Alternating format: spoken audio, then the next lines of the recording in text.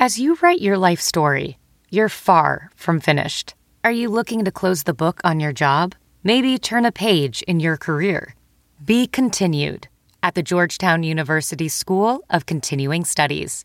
Our professional master's degrees and certificates are designed to meet you where you are and take you where you want to go.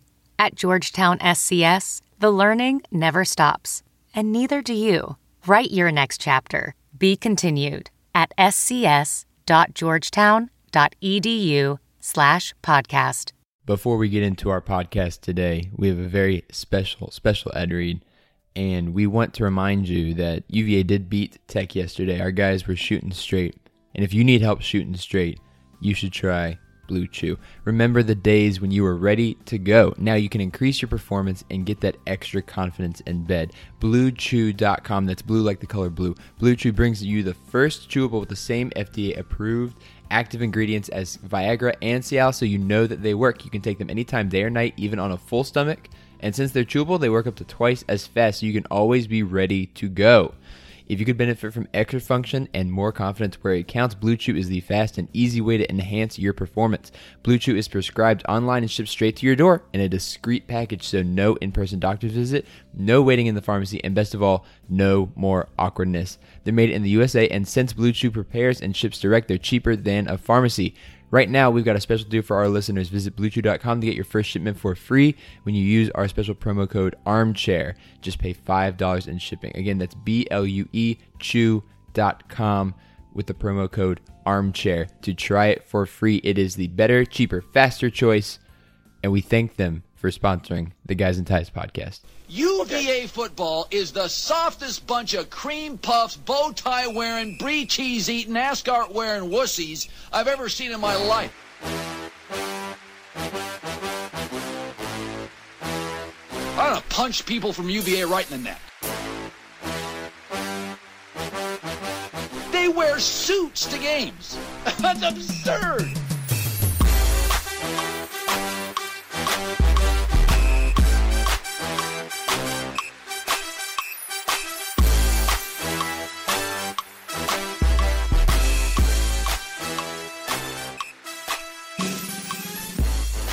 All right, everybody, welcome back. Robert here, along with Dustin, and it's a new year. It's 2020, and we're pretty happy, man. It's been a good past couple weeks. It's been a good couple of weeks if you're a UVA fan, and even we're going to talk about this later. But even though we didn't win the Orange Bowl, I think a lot of people were surprised by the performance that we gave, and I think we showed out. And I think I'm really, really proud of how the football team played in that performance. Yeah, and the basketball team just beat Tech, and on Saturday. Yeah, on Saturday. So we'll dive into that as well. But yeah, let's start with football, man, because there's a lot on my mind with football still. We got the playoffs going on. Yeah, it's great. Playoffs going on. NFL, college. Rob's Redskins just got the number 2 pick. Chase Young. He thinks they're taking Chase Young. We better take Chase Young. I hope we need to take Chase Young. Something's going to happen, and you will be heartbroken again. That's typically how it goes. Do you have hope? Do you like Ron Rivera? I love Ron Rivera. I love Jack Del Rio. Mm-hmm. I love no Bruce Allen. So things could be good. 4-3 defense, top 10 defensive line easily now. I'm excited. Speaking of hope, we actually had a lot of hope in the Orange Bowl game against Florida, and I want to dive into that. And I want just right off the bat, your kind of overall opinion of the game. You were there. Yeah. How was the awesome. atmosphere? It was awesome. It felt like big time college football. Yeah. It was definitely more Florida people there than UVA, probably 70-30 would be my guess. But yeah, I mean, it was an awesome experience. You go there and you see the big time tailgating, the big time stadium, the 4 screens in the stadium instead of just one Jumbotron. It felt like real football. It was really cool. It was the first big time college football experience. It's the closest to it I've had. It felt awesome. It was great being there. I heard it looked awesome on TV, too. Yeah, the crowd was pretty full, and, we couldn't really hear the UVA fans, but, it looked like a fun time, and I'm really proud of the team for playing as well as they did. Of course, there were still mistakes that we made, and we can get into those later, but I think that we played probably as well as we could have. or were expected to. We played much better than a lot of people gave us credit for. We beat the spread very handily. So I thought it was a great showing, and I think that a lot of people were surprised by that. Yeah, I mean, that's what you work for, too. Like, obviously, 9-3 regular season was great, and, we lost badly against Clemson, although hopefully everyone has realized how good Clemson is by now. Mm-hmm. But that's why you want to, keep winning those games and get those opportunities, even if they're going to be hard. I would much rather play a team like Florida and have the opportunity to put up a fight in a big-time college football game where literally the entire world is watching. There wasn't any other college football games on at that time. Right. You see that happen. You see us put up a good fight, and you learn from that. And we had a chance to win that game. We had many chances that if a call or two go the other way, or if Florida doesn't fake so many injuries, we have a very good chance of winning that game. Well, it's very, and I've still been trying to process that, because we lost by 8.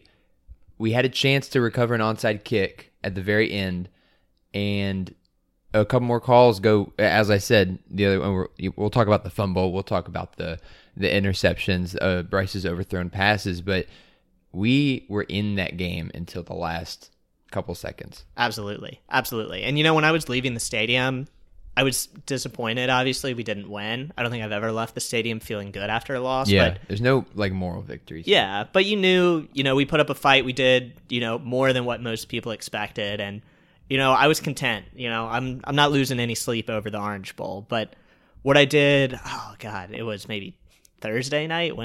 I don't remember, but I remember thinking I should have gone to bed earlier. But I got caught up and I started watching some highlights of the game, and I didn't watch the full game, but I watched the extended highlights. It was 15 minutes of most of the important plays, and it kind of reinforced just in more detail kind of what I think we saw on the field, live. And it was a performance where the coaches had an excellent game plan, and, it almost worked. If we had the players that we had to start the season, especially defensively, that very easily could have been a game that Virginia won. And you look at some of these touchdowns, the LaMichael Pirine ones especially, and the first one, that 60-yarder on the first play or first drive of the game, and you wish you could have that back because we played from behind the whole game because of that. But you look at that, our guy slipped and fell, Devontae Cross that opened the hole, boom. But Devontae Cross doesn't slip and fall, that hole's filled, that's probably a 5-yard gain, that turns into a 60-yard gain. There were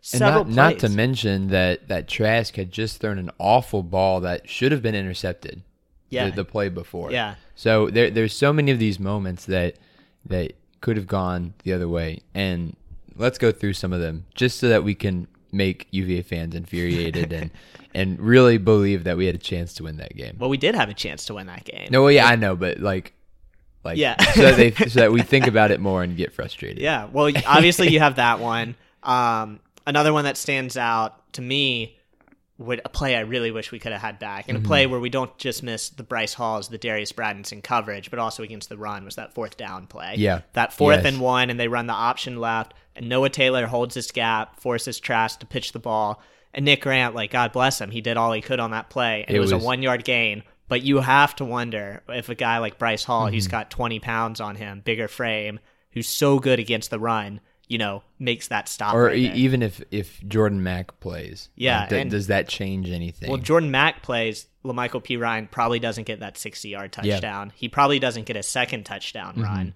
You also think about the secondary.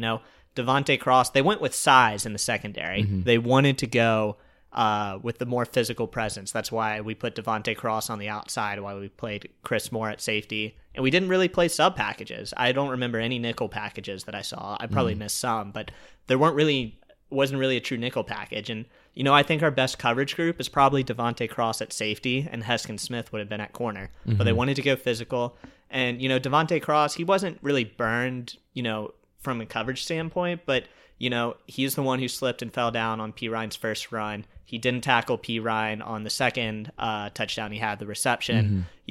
It was one of those things that Bronco said is, as they went through the game, things started to tighten up. You have true freshman Nick Jackson there playing the middle, and, he started to tighten things up as well in the second half. But there were just a couple plays where it's like, oh, if you don't fall down there, oh, if you make that tackle, things could have been different, and we really were not that far away from it. And that's really what I put together. That's what I felt watching the game. But when you're actually able to look at it play by play on some of these bigger plays, and you see, oh, that guy was just out of position, or, oh, we were an inch away there, you start to think, oh, maybe if half our defense wasn't hurt, what could have happened? And we were so close. And, it might not look like that, 36 points to Florida, by far LaMichael Pirines' best performance of the season, rushing and receiving. But we were really, really close. And Bronco's whole thing is, he's of the Bill Belichick mindset that, a couple plays decide the outcome of each game. Each game comes down to just a few plays. And defensively, absolutely, that was the case. And even offensively, man, Bryce Perkins played an incredible game. But, if he hits that deep ball to Dubois, that's a touchdown. If, obviously you have to talk about the fake injury that happened before the interception. But that interception doesn't happen. That's at least a field goal. That's a 10-point swing. So, there were plays offensively. And we can't go too far with that because Bryce made an incredible play on the first touchdown to Hassis. I'll tell you, that long ball to Terrell Jana on the last drive. Beautiful. The touchdown one was great at the beginning on the first drive of the game. The second one, I swear that was the best play, as far as like an NFL type play that I've seen Bryce Perkins ever make. I mean, the way he just sidestepped that defender in the pocket, unleashed a 50-yard dime, that was Lamar Jackson-esque, what happened there. So we were close, man. We were close. Do you think that Bryce gets a shot at the NFL after his performance? I hope so. Because there's so many things that he did really well. Like he played excellent against a really good Florida defense. He only had 24 yards rushing on 14 attempts, which is not, great. He didn't have any touchdowns on the ground. However, he did have 4 touchdowns in the air. He had 323 yards passing, which was the most against this Florida team all season. And he just did a really good job against this secondary, a really good secondary as well. Now, to be fair, they were missing their best player who decided to sit out. However, there's still a good defense, and he did a really good job of tearing them apart. Yeah, he was surgical. He was 28 for 40, 8.1 yard average. One interception coming on a bad read. Unfortunately, right at the end of the game. But he did all he could to keep us in the game. And that play where he hurdled a guy and then stiff-armed another Florida defender and threw a perfectly placed ball to Hassis Dubois was incredible. It's wild. It was an insane play. And he put it where only Hassis could get it. And he got in that position in the first place. Like that, hurdling a guy and then stiff-arming another defender who's coming right at you and then throwing a ball under pressure like that was insane. It was an insane play. I mean, NFL-wise, the college football world loves Bryce Perkins. Right. Everyone who covers the game talks about Bryce Perkins, as they should. When you're watching UVA football the past 2 seasons, it's been all about Bryce Perkins. Bryce. And you talk about, we have to give some credit to Robert and I as well, but, the past 2 seasons we've had 2 1,000-yard receivers. In program history before the past 2 seasons, there were only 2 seasons like that before, and we've had those each of the past 2 seasons with Olamide Zaccheaus and Hassis Dubois. I think between Joe Reed, Terrell Jana, and Hassis Dubois, all of them caught at least 74 balls. I mean, it's not, this crazy air raid type attack, but it's pretty close to it, what we've been doing the past 2 years, in the second half of this year especially. When you look at the NFL, I think Lamar Jackson is going to do a world of good for Bryce Perkins' NFL shot. And that's what I was thinking because, teams are looking at Lamar Jackson and saying, hey, if we can run the offense like the Ravens this season, we can really compete at a higher level. And so I think you're going to start to see a lot more dual threat quarterbacks get a chance to really, shine. Yeah. And Bryce Perkins, I think, he's really stepped up his passing this season as well. He's accurate. He's got a lot more power. And he's still a great runner. Yeah. Still great, elusive in the pocket. So we'll see if he gets a shot. Yeah, one thing we do have to say is Lamar Jackson is kind of next level. Yeah. He was a great passer in college, and thankfully the Ravens actually saw that. He was also a bit more faster, elusive, a bit more dynamic, I'd say, in the run game. Yeah, probably. But, it's having, that type of mindset out there. I mean, you look at how the Ravens have structured their offense. They have Lamar Jackson as the starter and RG3 as the backup. I don't know if Bryce Perkins is an NFL quarterback. I don't think he can make all the throws the NFL teams are going to ask him to make. But he's the type of guy that if he gets, I don't think he's drafted, but if he gets signed as an undrafted free agent or gets even just a tryout at these mini camps, he might have a shot. And, you look at another Bronco Mendenhall quarterback, Taysom Hill. Bryce doesn't fit the mold of kind of running another position. I think he runs like a 4.5, 4.6 type 40. He's fast, but not elusive. Fast. Yeah, he's not really elusive. He's not the quickest guy in the world, but, Taysom Hill carved out a role in the NFL. We'll see if Bryce can. And, it's going to be interesting to see this draft because you got hopefully Bryce Hall going pretty high, Jordan Mack. Remains to be seen about Joe Reed and Hasise Dubois. Both of them have shots to get drafted. I bet Hasise will get at least a undrafted rookie deal. Yeah. And Joe Reed has played. I was reading an Athletic article a week or two ago, and they talked about both of those. And they said, Joe Reed has definitely put himself in the draftable conversation. Just because of his return ability. And some people see him more as a running back. Some people see him at receiver, but he's very versatile. And Hasise Dubois has, terrific hands. I think, the most recent comparison I can think of him was Kelvin Harmon, who's on the Redskins now, but he was at NC State. They drafted him 6th round, and, he had a good rookie season for the Redskins. He's not the most elusive, dynamic player, but he's got strong hands, kind of in the Anquan Bolden mold. And, there's places for those guys in the NFL. Oh, yeah. So, yeah, I mean, overall, man, the Orange Bowl, it really capped a season where there were some up and downs at the beginning, but for sure. a lot of ups towards the end. That Miami loss, it looks worse every day. And it's kind of funny. Miami apparently made, I don't know how serious it was, but they asked to interview Robert Anae for the offensive coordinator position after that 9-point performance. But they didn't actually interview him. No, I don't think they did. They hired the guy out of SMU. I saw that. So, but yeah, man, it was a great season. And, if you look at kind of how this season unfolded, we knew it was going to be a lot about Bryce Perkins, and it absolutely was in the second half of the season. We never really found out what his knee injury was, but that clearly played a role, in the first half of the season playing with the brace. He clearly wasn't himself. And the way he, kind of settled in as a passer, the offensive line never found a ground attack. And we can talk about that in a second because I think that's going to be important for next year. But the way once Bryce Perkins got his legs back, once Brennan Armstrong came back as the backup quarterback, Bryce Perkins became the run game.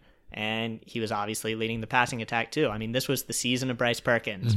And the way they were able to transition from really a defensive-led team in the first half of the season, sustain those injuries, and then, when things looked like they really could have unraveled, starting with that North Carolina game. Yeah. And how the offense just came out. It just clicked. And I said, all right, I'm going to show people that I'm actually good. Yeah. Stop wanting me to get fired. Yeah. but in all honesty, I think, Anae did a great job. Something changed, and he just kind of let Bryce do his thing. He was able to stop, having these long developed plays that, were kind of haunting us at the beginning of the season. Really went away from the power rushing game, kind of at all costs. And also gave Bryce Perkins the opportunity to make plays with his feet and also with his arm, and put our really talented wide receivers in positions to make plays as well.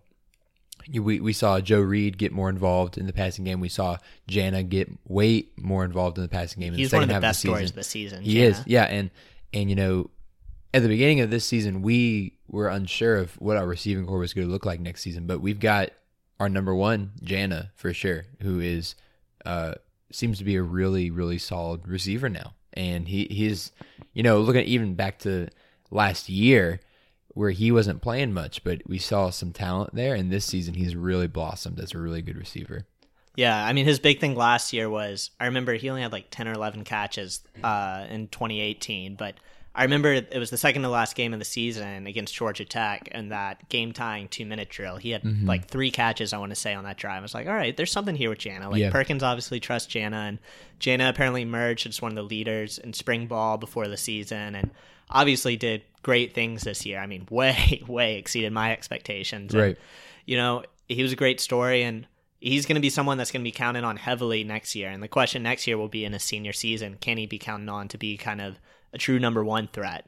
And, you have a guy kind of waiting in the wings of Dontavian Wicks, who looks really, really good, who has that ceiling that I think, you want out of a true number one receiver. But Jana's going to be the proven guy. And receivers next year, obviously they outperformed expectations this year.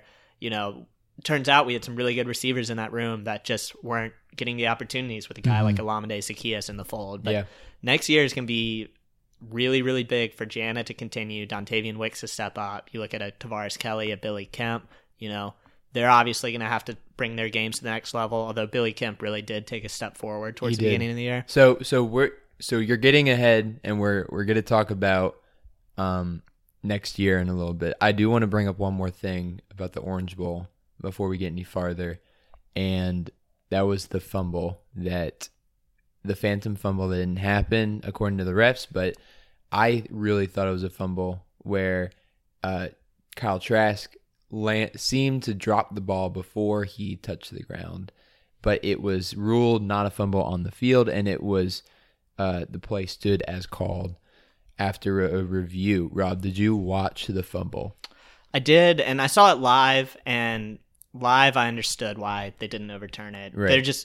It was tough to see on the field. When I saw the replay, when I saw the highlights after the game, that was one of the things I noticed. There were two big things. One was, didn't know there were snipers in the building taking out that fake injury. Right. But the second thing was the fumble, and it probably was a fumble. I think they scored a touchdown on that drive. Yeah. But, it is what it is. It wasn't super, super clear. I think some guy's arm or leg was in the way of the replay, so you couldn't see 100%. It probably was a fumble, but...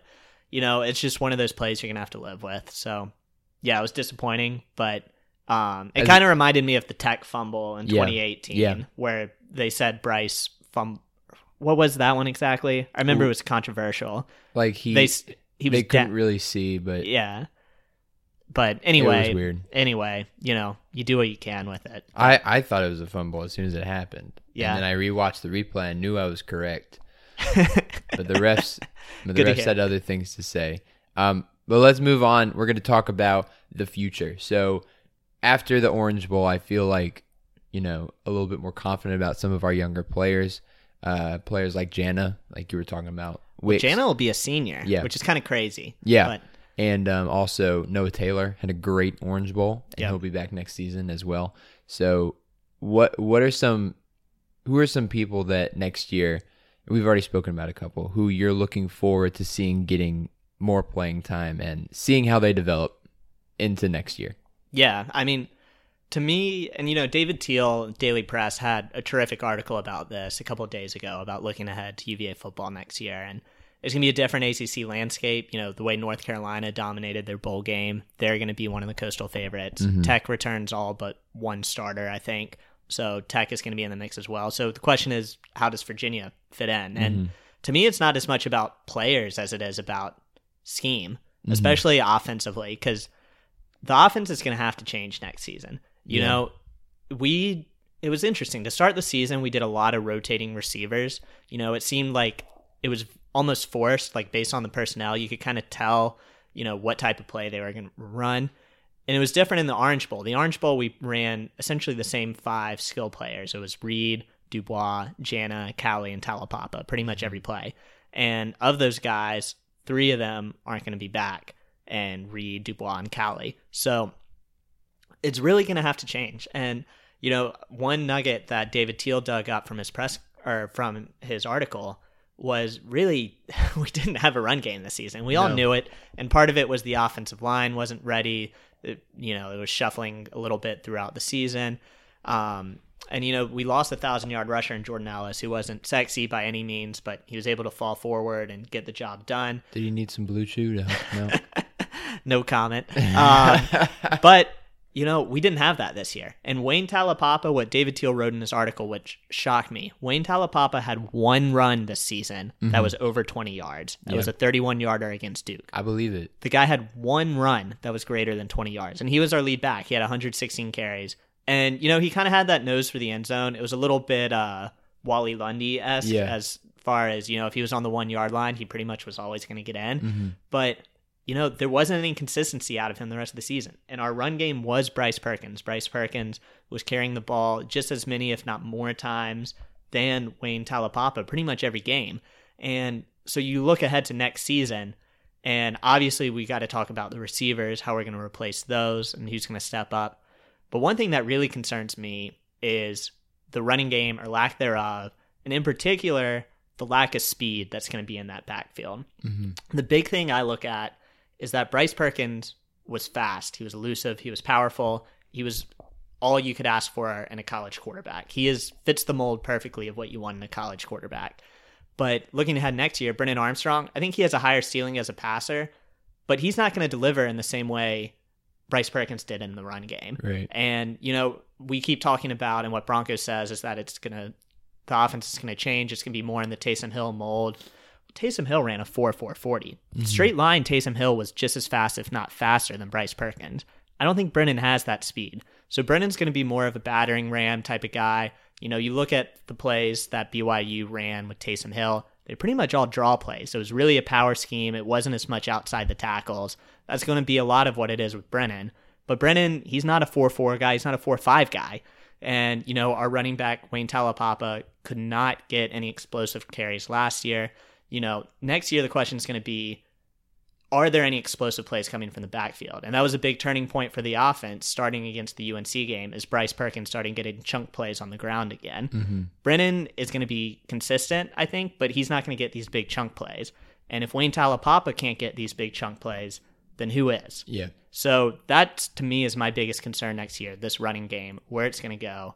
I don't know if you have any thoughts on that. Do we talk about Mike Hollins? Do we talk about Atkins or Milledge getting involved? But something's going to have to change next year. Yeah, the only thing I would add to that is Mike Hollins, as you said, and just looking at his rushing stats over the course of the year, he had 21 carries, 112 yards, 5.3 average per carry. Now, he did have that one costly fumble in the Miami game. He really didn't see any action, real action after that game, which was unfortunate because he seemed to have turned a corner, and the coaches all said that he was ready to make a bigger impact, and then he gets one carry in the Miami game, fumbles it in the red zone.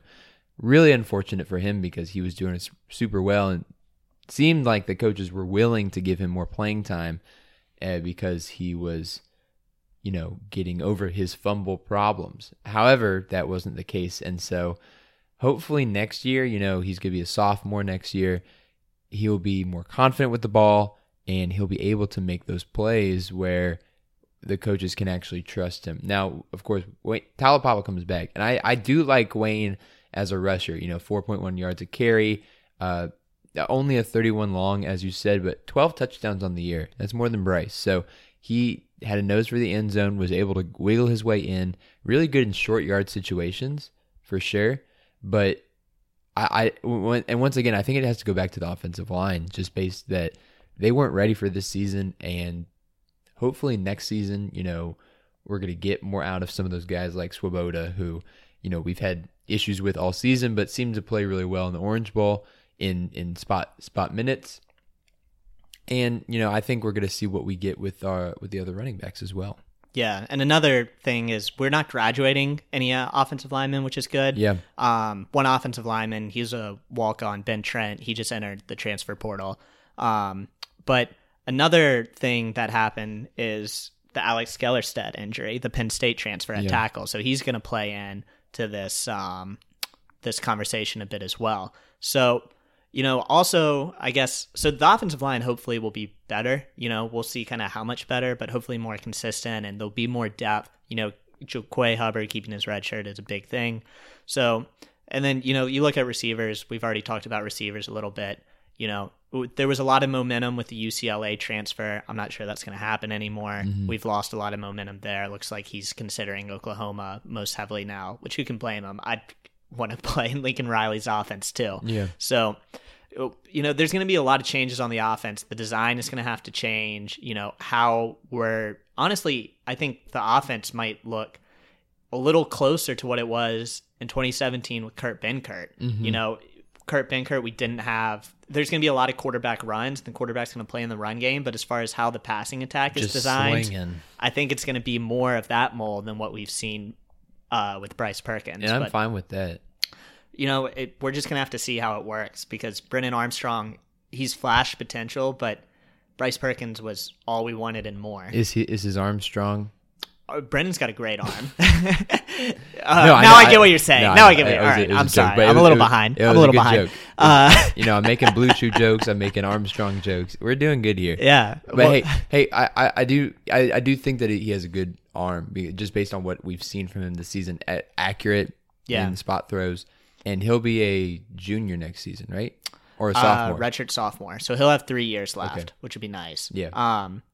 And then, kind of one more, before we switch to defense, one more kind of underlying storyline on offense, I'll say, is the backup quarterback. And Bronco has said that's an area they're considering transfers at.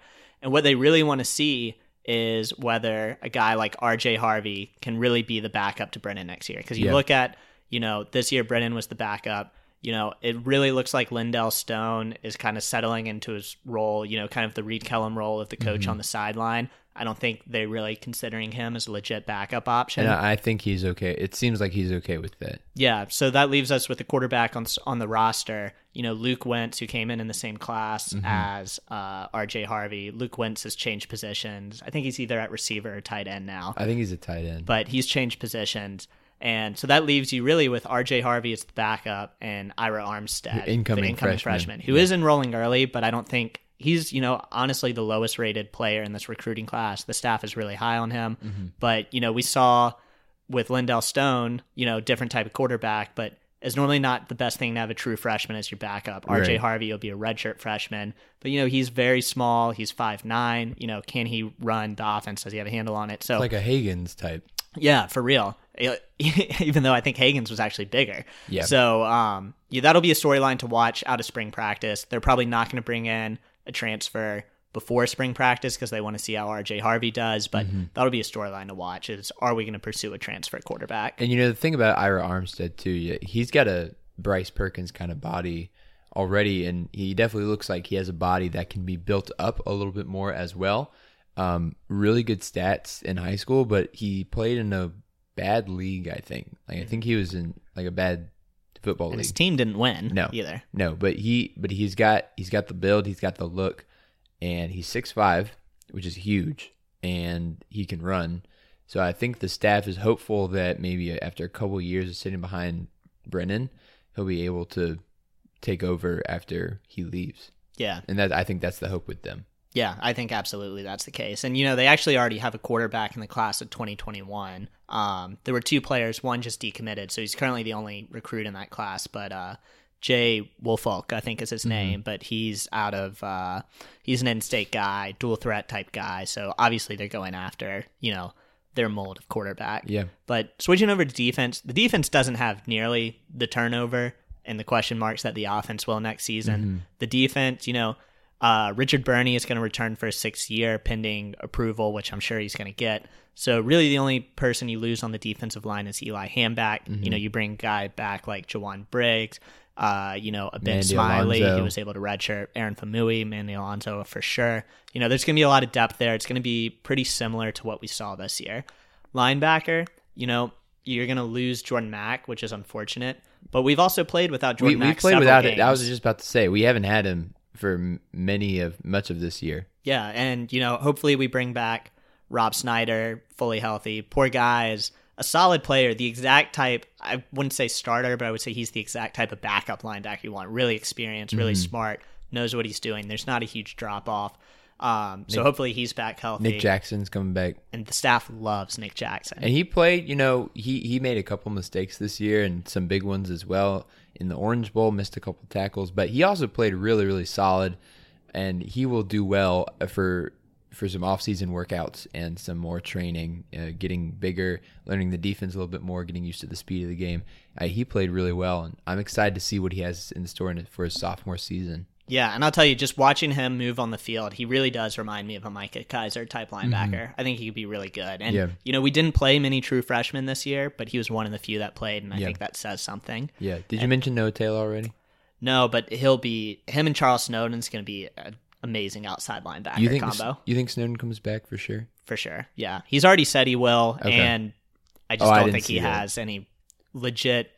I think he has the ability to raise his stock pretty significantly. He's the type of guy that still, he gets his sacks here and there. And same with Noah Taylor. Part of it is because they're dropping into coverage a lot more without having a true nickel set as we had the last half of the season. But 6'7" Snowden isn't playing the nickel. Yeah. It's still funny. Like, even the Orange Bowl announcers were commenting on it. Like, look at this matchup. I mean, it's really a testament to their athleticism. Yeah. But outside linebackers in the NFL get paid for sacks, and that's still an area of his game he needs to develop further.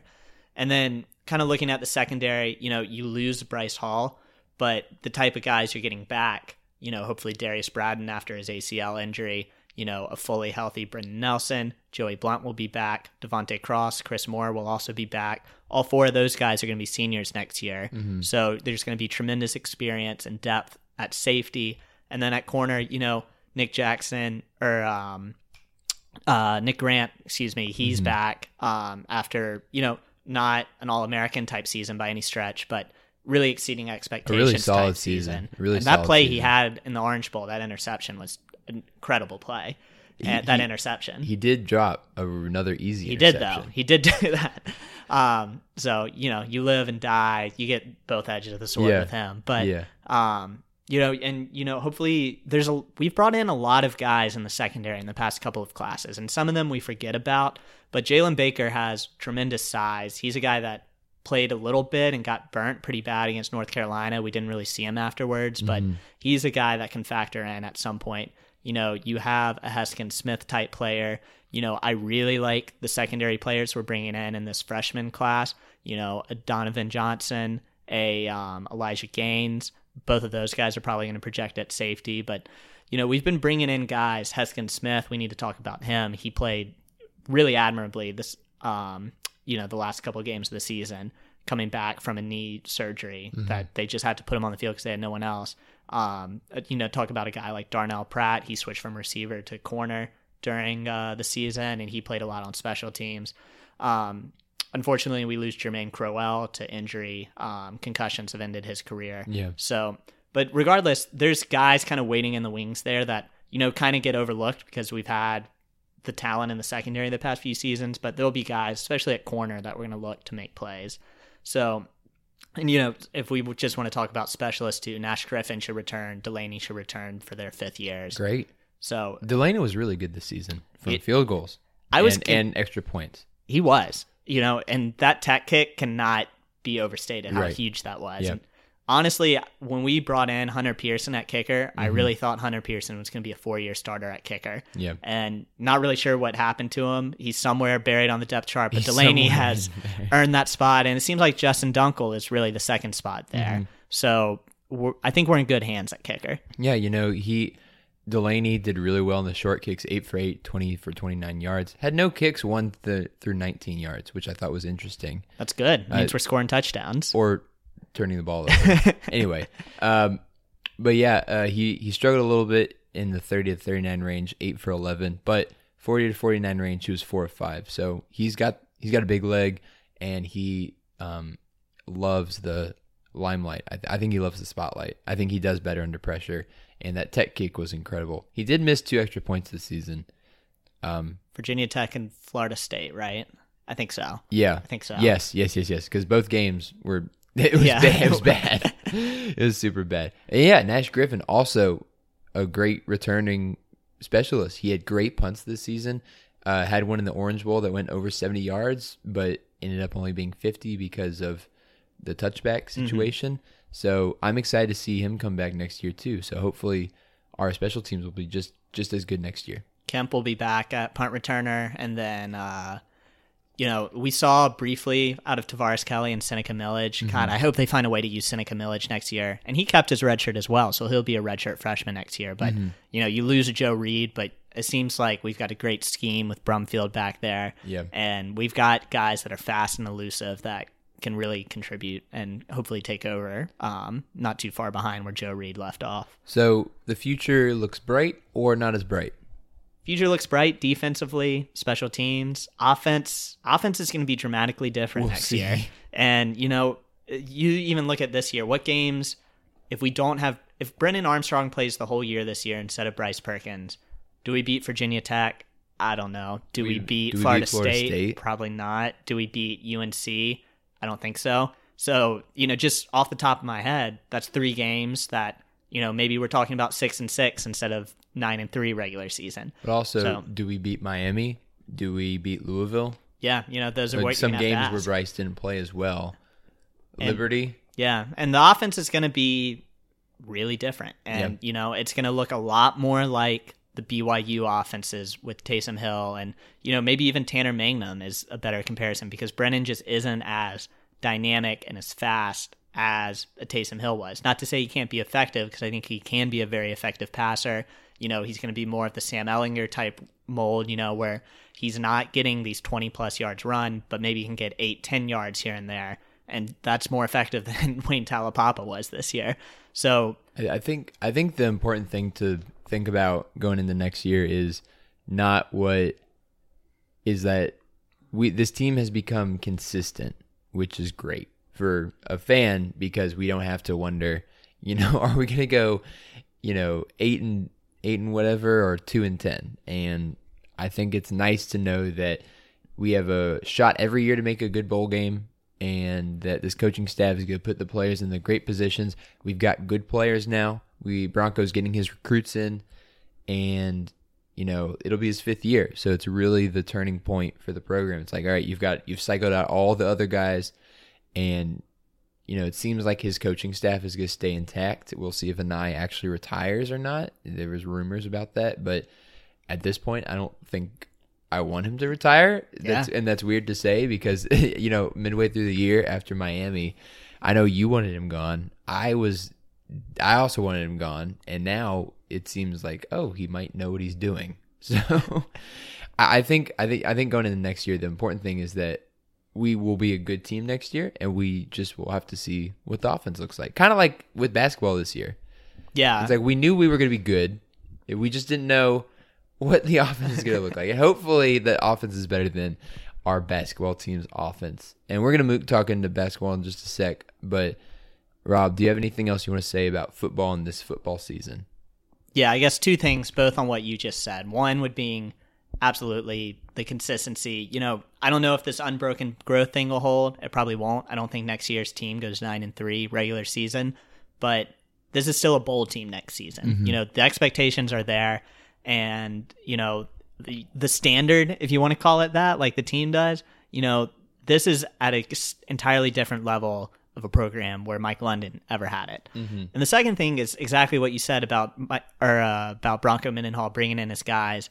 This is going to be a really interesting recruiting class to watch, and it's really going to unfold over, probably the next 6 months or so, this upcoming class, because this is going to be a big class that's coming up. And, it's just the way the numbers work out. This one that we just signed is relatively small. I think it's at 13 players right now. Might have 1 or 2 additional ones come in. But, next year's class is going to be really big. And it's really the fact of the attrition that Bronco Mendenhall had at the beginning of his tenure, where players that were committed to Mike London decommitted when Bronco Mendenhall came. You get people transferring out. By default, you get this big class coming in. That big class is going to graduate. I mean, we talk about the guys that are going to be seniors next year. Our entire 2 deep at safety is graduating next year. There's going to be a lot of openings coming up in that class. And, coming off a 9-3 regular season, Orange Bowl, where we played respectfully, where we beat Tech, it's going to be really interesting to see what dynamics play out over the next few months on the recruiting trail, because you would think there's going to be a lot of momentum, and to Bronco Mendenhall's credit, the rating of each one of his classes has increased each year. Mm-hmm. I'm really curious to see where this class is going to end up. I think it can be fun to watch. Yeah. All right. Well, it's been a fun football season. You ready to wait a little bit? I wish it was year-round. Are you ready for basketball season? I'm more ready after yesterday's game against Virginia Tech. Rob texted me yesterday before today's Sunday, but he texted me before the Tech game, and he was like, I'm a little bit nervous, but not super nervous because I'm not totally ready for basketball season yet. And I said that's okay. I'm excited for all of it. But speaking of basketball, you want to hop in? Let's do it, man. All right. So our most recent game was against Virginia Tech. It was on Saturday, and the Hoos pulled out a really great win, 65-39 over our in-state rivals. This was, I think, the best game that we've played all year against a really kind of hot Tech team that a lot of people didn't expect to be this good. And I was included. I really thought Tech would be at the bottom of the ACC. They're 1-2 right now, but they've definitely already exceeded my expectations for what kind of team they are. And Rob, you watched the whole game, right? I was unable to. I watched a lot of highlights, and I've been looking at the box score a lot. But what was one thing that stood out to you in this game against Tech? I would say consistency is probably the biggest thing, you know, and I wasn't able to watch the Navy game, the game before, where there were a lot of ups and downs in that game. Yeah. But this game kind of reminded me of what we were more used to, Virginia basketball, the past few seasons. And, you know, not the DeAndre Hunter, Ty Jerome, Kyle Guy, where, you know, we have terrific players on the floor. You know, it wasn't quite that mold. You know, Mamadi Diakite, who's probably still our best NBA prospect, still looked a little lost out there. But as far as team cohesion, as far as, you know, hitting shots, you know, we weren't lighting it up from three, but we were more consistent. Casey Morsell hit some threes. 33%. Walter Tenside hit some threes. They each hit one. Okay, well. Yeah. Braxton hit two. Braxton hit two, and Braxton Key finally looked closer, at least as healthy as we have seen him since he was injured. Yeah. So to me, it was more the consistency thing. And, you know, I forget what the exact year was, but it was, you know, the first time Virginia Tech had failed to score 40 points in a game since, like, I want to say 1967. It was like 68 or 67. It's been a long time. So consistency, you know, that was the big thing with me. What about you? Yeah, I like to see Kihei score. I thought he did a really good job of using his size and his quickness to his advantage. He had 6 assists to 4 turnovers, so he's still kind of got a turnover problem this season, but I think that's to be expected after the 3 other guards that he played alongside went to the NBA. And I think that when you have that kind of exodus of talent to the NBA, your point guard, who was kind of in charge of that team, he's got to do more with less. Like, he's in charge of more, and he's got less talent around him to help him out. So while Kihei has had some turnover problems this season, you know, it hasn't been really egregious. And he had a 2-game span where it was bad, but yeah, 6 assists to 4 turnovers is great. 18 points on 5 of 9 shooting is really good. 1 of 2 from 3. That 1 3 that he took from the top of the key looked really solid, and he had actually had a nice arc to it. His shot looks a lot better than it did last season. It was also great to see Braxton Key be more consistent with his own shot. You know, Braxton Key was 8 of 12 from the field, 2 of 4 from 3, 6 of 8 from the 2.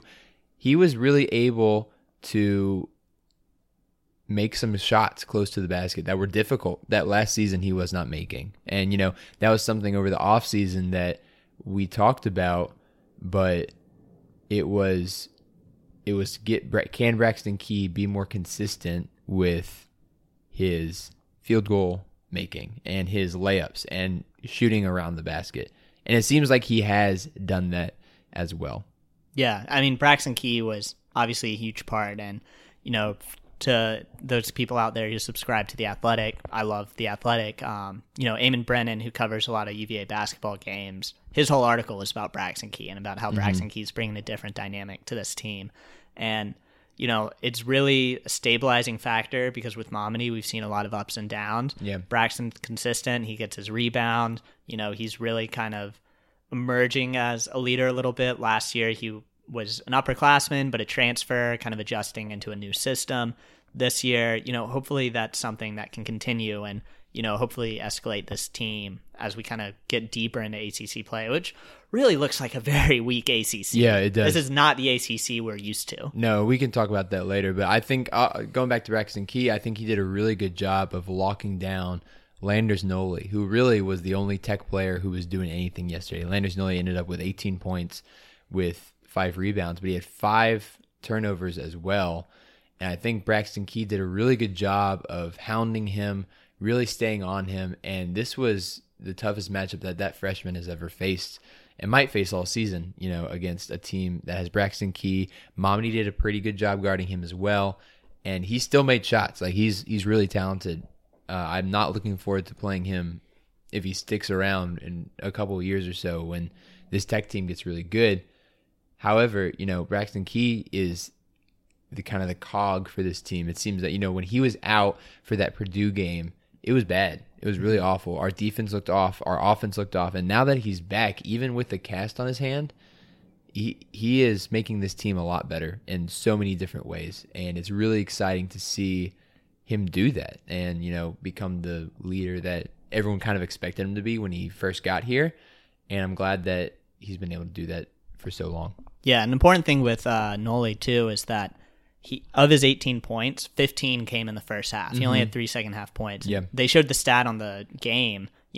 Tech scored 17 points in the first half, and 15 came from Noli. Yeah. So it's kind of crazy, how really we were able to lock the whole team down with the exception of him in the first half, and then really locked him down in the second half, and that played a big role. And Virginia does this to teams where if a team has one really good player, that player will often do really well against Virginia, against UVA. The one I think of all the time is Jaron Blossom game from Clemson.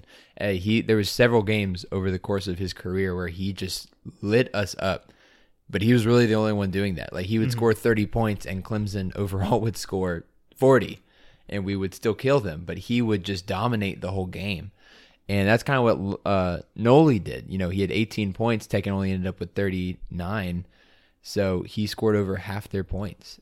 Or not, no, that's not true. But he scored close to half their points. And, that doesn't work. And I think that's kind of a model that Tony likes to do is, we're going to guard him as close as we can. We're going to let him get his, but we're also going to make sure no one else scores. And I think that Tony's okay with that kind of model. We're just being like, okay, this guy's going to shoot us up. Kind of like Anthony Lamb this season. Anthony Lamb was getting his shots. He was being guarded really well, but he was still getting his shots. But everyone else on that Vermont team really was not doing much that game. So I think this is a model that we've seen a lot.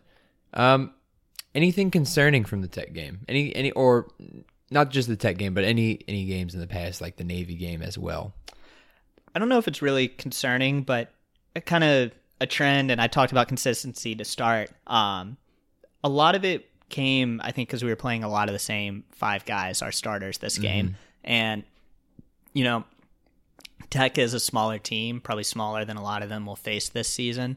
So, not seeing some guys, for example, Cafaro play, that's probably going to change based on matchups, kind of as we saw, Jack Salt usage last year. But I did think it was interesting, all of our starters played at least 32 minutes yesterday, with Casey Morsell playing 32, the fewest. And Braxton played 32 as well. Yeah, but you look at guys who didn't play as much as we're used to, Jay Huff, 12 minutes, and Awolda Tensai, 11 minutes. So it's, we're always looking at lineups, and this lineup still isn't set. We're still jumping around with starting lineups, and, we'll see how it continues to play out. But interesting, Jay Huff only played 12 minutes. Also, Mamadi Diakite, 6 points, 3 of 9 from the field. He had 10 boards, which was great. But, I really think if this team wants to reach its potential, we're going to need more probably from at least Mamadi, if not Jay as well. Yeah. And, let's do our Jay Huff segment. I think it's time. And, over the past 2 games, Jay Huff, or really, I'm going to say over the past 5 games, Jay Huff has kind of been not as great. So our last 5 games have been North Carolina, Stony Brook, South Carolina, Navy, and Virginia Tech. With that North Carolina game, he had 0 points against what we now know is a bad North Carolina team. Really bad. And that Georgia Tech thing was ugly. Yeah, it was really ugly. And he was 0 for 4 from the field, only played 14 minutes. And he did have 5 rebounds against a really good rebounding team. But I think we're realizing that Jay Huff's going to be different than what we thought at the beginning of the season. A lot, me included, and I'm sure you thought this as well, but we'd use him a lot in pick and roll. We do use him a lot in net, but also we use him down low in the post just a lot more than I originally thought we would. That's not really his strength, per se. He's a lot more mobile than that, especially on the offensive end. However, he's been doing a little bit of pick and roll, but not a ton. which I find interesting. Stony Brook, he had a good game. He had 12 points on a really good shooting night, 5 of 10 from the field. But the next 3 games, 6 against South Carolina, where he played well but didn't play a lot, I think because of a matchup issue with South Carolina. Navy had 9 points against a pretty small Navy team, shot well from there. And then against Virginia Tech, 2 points on only 2 shots. So 3 fouls as well. I think that we're starting to realize that Jay Huff is just going to be a very situational player, and that Tony's still not willing to sacrifice defensive integrity for offense, which is what we're getting. Because on the defensive end, Jay Huff had a great block yesterday, or he rose up, but a lot of the time Tech was going really small. Landers Nolley was often the tallest player that Tech was facing, and Braxton was guarding him. Jay was definitely not going to guard Landers Nolley, so it really didn't make sense for Jay to play that much. And I think we're going to still find that through the season, Jay Huff is not going to play if the matchup dictates it. Yeah, and only 4 starts on the year. And the question kind of coming into the season was, how does Tony Bennett create an offense that really funnels through the bigs? I think the answer is that so far he's probably not. Yeah. It's going to be a similar type of offense to what we've seen previously, where it's really more on the guards, and Jay Huff obviously doesn't fit the mover blocker well. And, we're running some, continuity ball screen concepts, but, that's not our bread and butter still. And, we thought this offense might change to really highlight Mamadi and Jay, and it really hasn't. It hasn't. So which I think is that surprising. But, at the same time, it hasn't really. I mean, we have laid some eggs this season, Purdue and South Carolina especially. Also, I mean, Navy was a weird game, but we played well offensively. I think that, it's weird how this team, and Tony especially, staying really consistent with how he coaches offense and how he wants his players to play. He's not going to change the way he plays offense just because of his players. He's going to try and change some things for sure, but the offense, the principles have stayed the same, which is very interesting. Yeah, and it's good to know moving forward. It's kind of we're 10 years into the Tony Bennett era. Yeah. But we thought, not that Tony Bennett hasn't adapted, but he clearly has his styles, and we were kind of curious, how would that change this season? And really hasn't changed that much. There's little tweaks here and there to better fit the personnel, but to the extent we have something like this moving forward, where in a couple years we kind of have a mass exodus of players, and we're wondering, how much will it change? I think we really know kind of what this Virginia team is. And, that's one thing, at least I've really learned this year, is that while Tony Bennett can adapt and will adapt as needed, we're not seeing wholesale changes. Yep. The system is there and it works, and, that's Virginia basketball. Yeah, and I love it. A couple of notes on Jay Huff too. Shooting 70% from inside the arc this season. Really good percentage for him. That's one of the best in the country.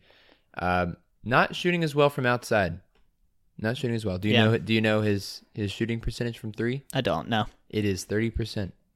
30%, which is not bad. I mean, considering how bad the rest of the team is at shooting. But 6 of 20 on the year.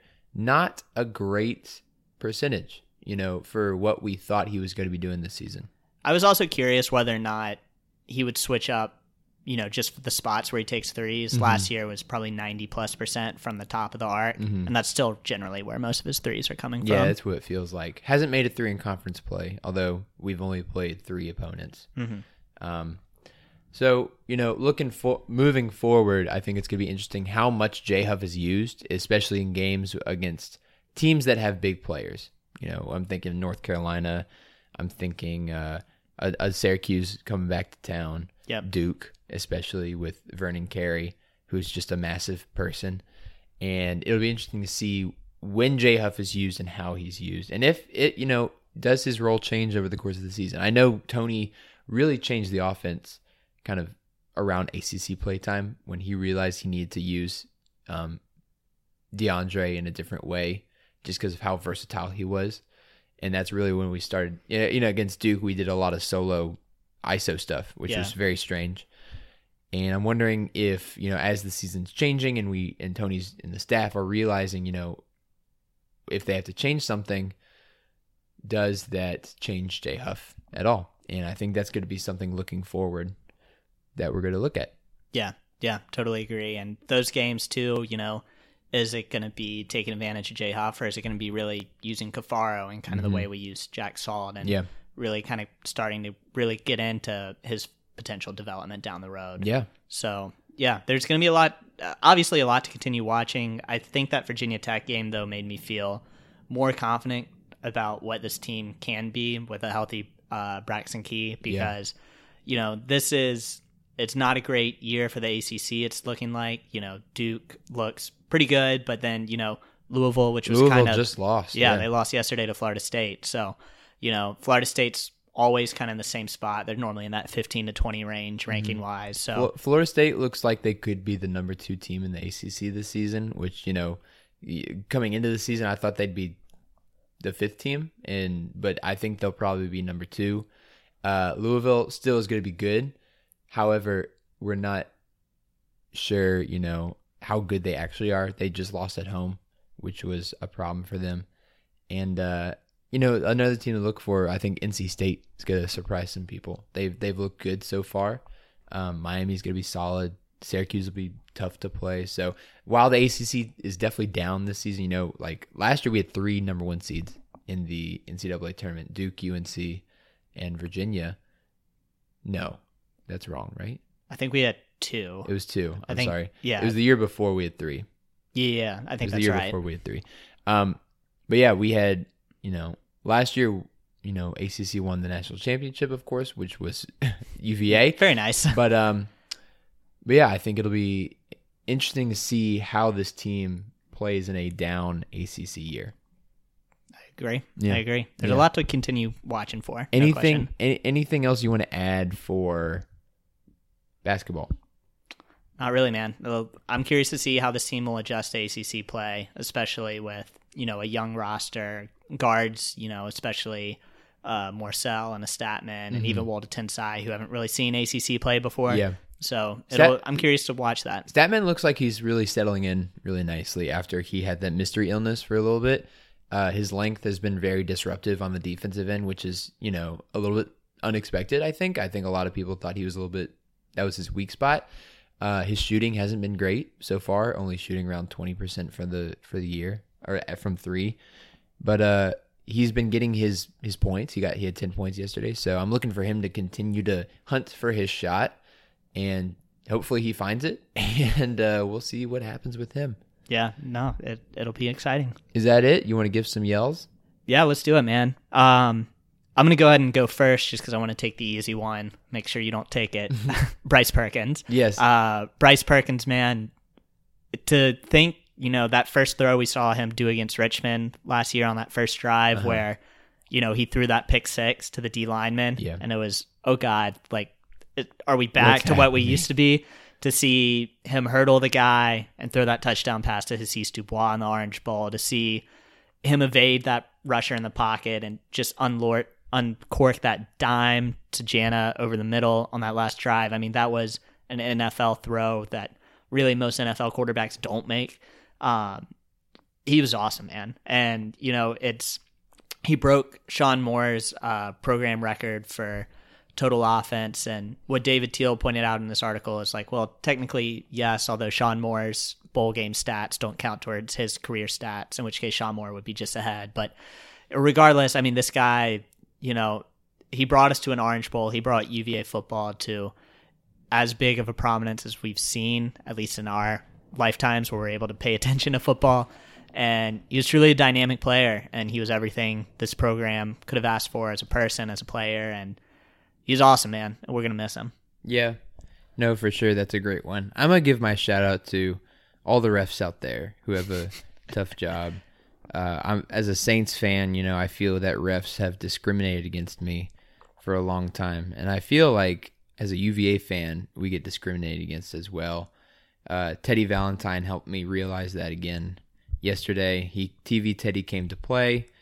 However, I know refs have a tough job, although they should have called the fumble in the Orange Bowl in our favor.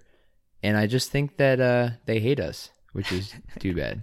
And I joke about refs a lot on Twitter, like ban refs and refs suck and refs make all the bad calls. But refs do have a tough job, and shout out to all the refs out there who take a lot of heat during this time, especially during the NFL playoffs, all the bowl games happening, and some important college basketball games coming up too. So that was deep, man. Good job, refs. That was deep. Yeah. I just random aside before you wrap it up. I forget where it was like 2 weeks ago, but the guys like wearing the blind refs, like with the sticks and everything poking around. Oh, it was in New Orleans. Yeah. I love that. Yeah, the New Orleans, they always dress up. Now they do. Now they dress up as the blind refs because I feel like we've been screwed out a couple times this year. I'm not going to say any specific games, but against the Rams, 2 years in a row, it's been bad. So anyway, I think that's it for us today. Thank you so much for listening. This has been the Guys and Ties podcast. Dustin and Rob back. Happy to be here in the new year. We're going to try and be a little bit more consistent. December is always weird because we've got, family stuff going on. So hopefully y'all didn't miss us too much. But we will be hopefully doing a little bit more regular recording now that, the holidays are mostly over. So hopefully that's good. And make sure to follow us on Twitter at Guys and Ties Pod. Make sure to follow us on Instagram and Snapchat if you want some, bonus content. It's always great. Always great bonus content in the Snapchat and Instagram. Also, make sure to follow us on iTunes and Spotify if you like hearing our voices and want to keep hearing what we have to say. And we will see you guys next week. Go Hoos. Happy New Year. Go Hoos. Win. Beat Boston College. Beat Boston College.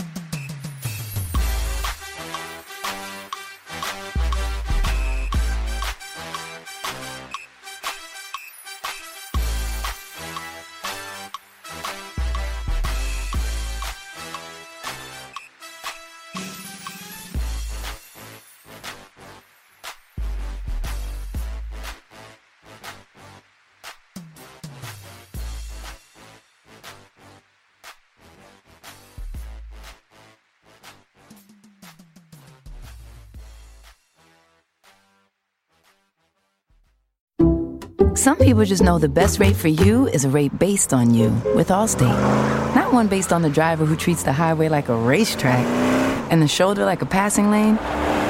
Why pay a rate based on anyone else? Get one based on you with DriveWise from Allstate. Not available in Alaska or California, subject to terms and conditions. Rates are determined by several factors, which vary by state. In some states, participation in DriveWise allows Allstate to use your driving data for purposes of rating. While in some states, your rate could increase with high-risk driving. Generally, safer drivers will save with DriveWise. Allstate Fire and Casualty Insurance Company and affiliates, Northbrook, Illinois.